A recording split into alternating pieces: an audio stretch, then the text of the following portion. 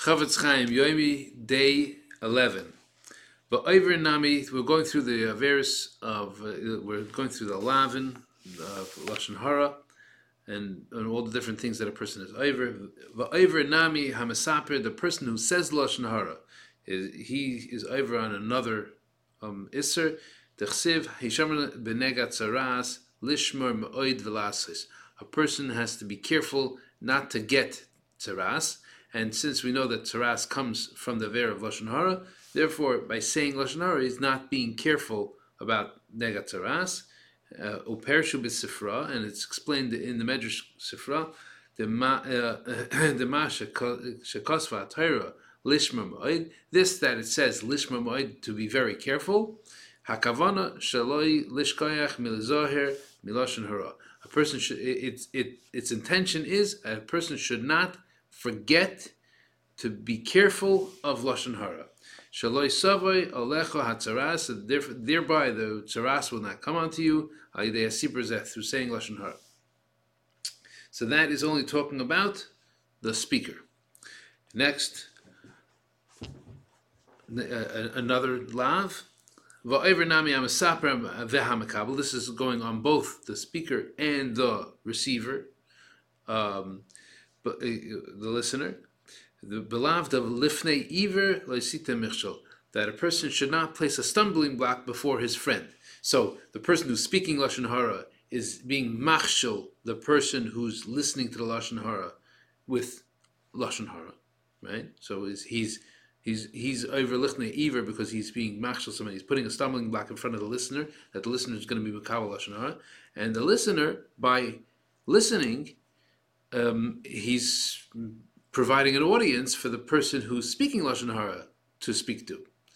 And therefore, he's creating a stumbling block for him. If he'd walk away, the person would theoretically have nobody to speak to. And we'll see that this has to do with whether or not he'd be over the iser of the person who's listening. Okay, because each one is putting a stumbling block before his friend. Sheyavar alavin. That he will be over on lavin, negative commandments that are written in Torah.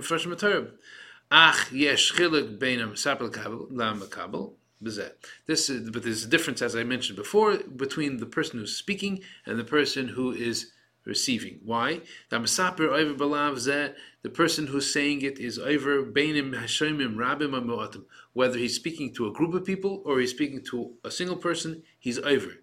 No matter what, but he's over more because if there's more people, because he's placing more stumbling blocks in front of more people. But he's still over. He still transgresses this.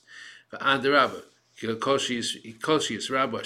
you have more listeners, he'll have a greater transgression. Because he's putting a stumbling block in front of more people. But the person who's receiving is not exactly the same kind of rule. Why? Because it's possible for him not to be over in this lav. How? Because the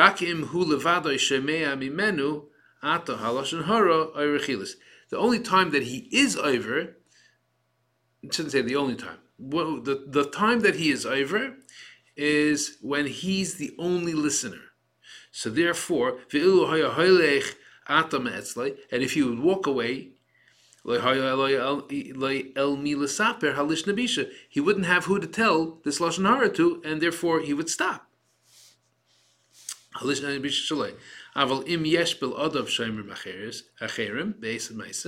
If there are other people that are also listening at the time that this person is saying, it's possible the ein over hashemea al lavzeh, that the person who's listening does not transgress this.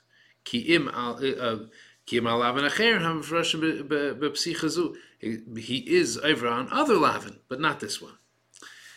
Ayin be'er mayim chayim, and you see the be'er mayim chayim that explains this. B'chol zeh, and this is all granted if imba achar hascholas hasiper, if he came after. If he came after the person started telling over the story, right? or telling over this saying of lashon hara. Therefore, he didn't cause him to start either, right? However, aval harishon, the first person that's in a group, let's say there's a group that's listening, but that first person that he started telling, that if he wouldn't have had that first person in an audience, he wouldn't have even started. So Sehischel Saper Lefanov, they started telling it in front of him. Even though there are people that came after that, El Hashmua, to the listening, to the audience, and El Hashmua Ra'azais, to this terrible audience, Oidanashim, more people, still Bevadai over Bechalgavni, he is over. He transgresses this ki al yodai huschal iser, because it was through him that it was started. He has to, either which way, we have to be careful in these kind of groups, not to sit with them. Because upstairs in Shemayim, they're all written down as people that were in a group of chaburas resha, a group of risham, a group of bad people. Because that's how it's brought down in the tzava of Rabbi Elazar Gadol, that he said to Hyrcanus his son, this is the words that he used, my son, do not sit in the groups of people who speak negatively about their friends, because when these words go upstairs, they're written down in a book. And anyone who's there amongst that group, standing there amongst that group, written down with the name of a group of Rishonim, a group of bad people. Yashakayach, and have a great day.